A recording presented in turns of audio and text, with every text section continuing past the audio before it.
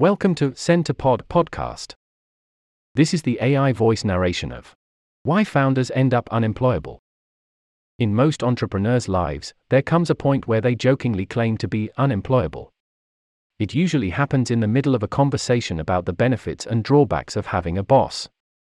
After setting out on their first self-directed business journey, many founders have a hard time imagining themselves back on the clock as an employee. They feel like they can't handle the restrictions of a regular job. I feel very much the same way. Building my own businesses has liberated me from several ideas and conceptions that I believed to be true in the past. Most of it has to do with how we work, what we should work on, and how we organize ourselves. And I am not alone in that. Many indie hackers find that after building a business, they have a very different perspective on how they want to spend their working hours. Why is that? Why does the reality of our lived entrepreneurial experience clash with our expectations? It starts with our educational upbringing. I vividly remember a day in my 9th grade English class. We were given the assignment to write a story, a page or two. In what I recall to be an extremely enjoyable flow state, I penned a 20-page narrative with multiple characters and a whole plot arc. It probably won't surprise you that instead of being praised for creating something that could be rightfully considered a piece of written art, I got reprimanded for not following the structural expectations of the task. The story that was a deep and honest expression of myself received a failing grade. Over-delivering was punished, and severely so. School teaches us that compliance with someone else's expectations is desirable. At the same time, we're asked, and through grades, forced, to suppress our creative impulses. We are told that overstepping the formal boundaries of a task is failing the task itself. The fact that teachers have the power to dish out punitive grades at any point creates a power dynamic where we are expected to submit to external pressures and absorb them into self-imposed limitations. A good student is a student that has trained themselves to stay in their lane. This compliance may have been helpful in a world of factories where the safety of everyone involved required workers that would blindly follow orders, but the knowledge economy needs a different mindset. Most indie hackers operate solidly on this digital side of the knowledge economy, and they struggle to break the bonds of self-imposed creativity suppression. Now, let's get one thing straight: teaching dozens of students simultaneously needs formal requirements to avoid chaos and a lack of measurable results. But what are we really measuring in school? What do grades convey, and who is looking at them? This is where the compliance moves beyond the educational system. Because it's not just parents and teachers who care about grades. For some reason that escapes me, employers to this day are interested in seeing the school grades that I received several decades ago. In a way, it's not surprising, systems change slowly.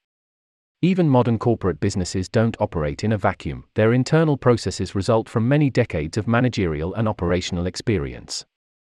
It's not that strange to think that someone who has been working in HR for 30 years would apply some of the standards they know were working back in the day. This delayed awareness of a paradigm shift in recruiting employees leads to stunning perversions of an otherwise useful process, the illustrious whiteboard LeetCode interview. Regularly, software engineers are asked to solve previously solved problems without a computer, in front of interviewers, on a whiteboard. The fact that this is common practice blows my mind. The reality of most software jobs is that when you need a particular algorithm, you look it up. You find a peer-reviewed, often open source, implementation, and you integrate it into your work. Why on earth would you have to come up with such an algorithm, without a computer or the hive mind that we tap into when we code, in an interview setting? Well, this is about compliance as well. If you really want this job, how far will you go? Will you learn all these easily looked up problems and their reference implementations? You won't need them for the job, but you will need them to show your submission to our process. Most employees are fine with this. After all, they gain a safe and long-term job after jumping through these hoops. And often, these problems are interesting for a technically minded person. Removing duplicates from datasets or calculating the number of permutations of a string can be fascinating research projects for a coder. But they have very little to do with problem-solving capacity. And that's what an entrepreneur needs: unbounded, explosive problem-solving capacity. Thinking out of the box, intersectional application of knowledge in unexpected and novel ways. We won't be able to run a business on LeetCode interview-compatible techniques.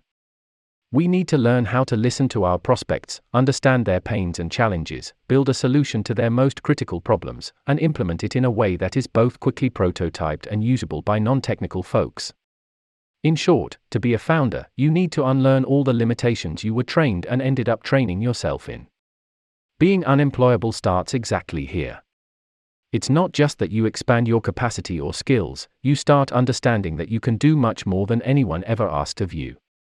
That's because no one is asking anything of you anymore. You become autonomous, you don't have a boss. You are your own boss. If there is anything your boss needs to be done, it's up to you to define and execute it. There are no more formal requirements for you to hold on to. If you can imagine it, you will work on making it happen.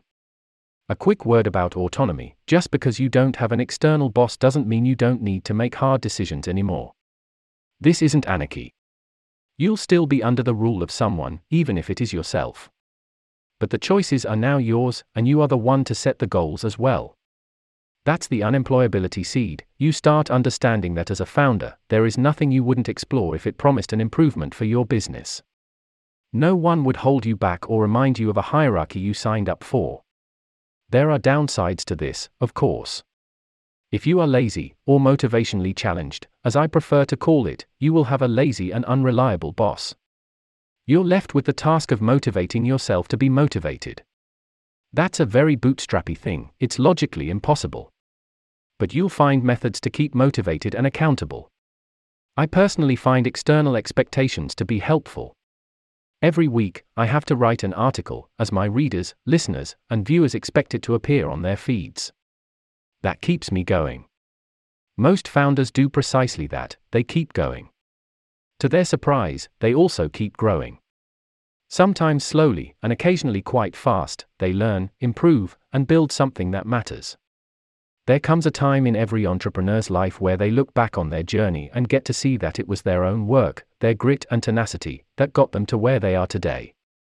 This observation leaves us founders with an indestructible level of self-respect. We did this ourselves. And that's why it is so incredibly hard ever to consider taking up employment again. We know our potential. We know how adaptable we can be. As wielder of all the roles, we have trouble considering limiting ourselves to one role again. We have learned that we are so much more than just a cog in the machine. We have become linchpins in our own businesses. Without us, things fall apart. We're indispensable. This severely limits the lure of a stable job in a position where we can be easily replaced. This also affects the way we negotiate for ourselves. When we do consider taking up a job, no matter if it's post-exit or because our project failed, we remember the freedom that our autonomy gave us. We know that we're more than our job title. The life we had a glimpse into was one of balancing many things: the business, the family, and our life as a whole. When we negotiate about vacation time, we don't do this out of disrespect for our potential employer, we do it out of respect for ourselves. This respect is an often painful consequence of going at it alone. It's a consequence of the unlearning we had to do to become proficient at more than self-imposed compliance. Now, I have the utmost respect for anyone who chooses to be an employee. There are no silver bullets, we all have aspirations and situations that lead us down one path or another. I have lived all these lives, as an employee, a freelancer, an employer, and an unemployed worker. You can find purpose and fulfillment in all of these. But you'll have trouble changing back from being a founder. At the same time, prospective employers may have difficulty understanding why you are so different from their other candidates. Your willingness to negotiate for yourself in a system that expects submission will stand out, and it will signal something to your employer that you might not even intend. From their point of view, you are unreasonably selfish, while for you, it's just maintaining your status quo. For me, it's always been problematic even to imagine returning to the office power dynamics. I know that's quite a privileged thing to say. After all, as a founder, I hold all the power, and giving some of it up for a paycheck seems to be a fair trade. But there is more to that. My self-perception is linked to my capacity to live autonomously. To make my own choices about anything related to what I am working on. I am living the indie hacker lifestyle. Of course, this all changes once we start building a team where role diversification kicks in. Then, we focus on our strengths and hand over the work we don't enjoy to people who do.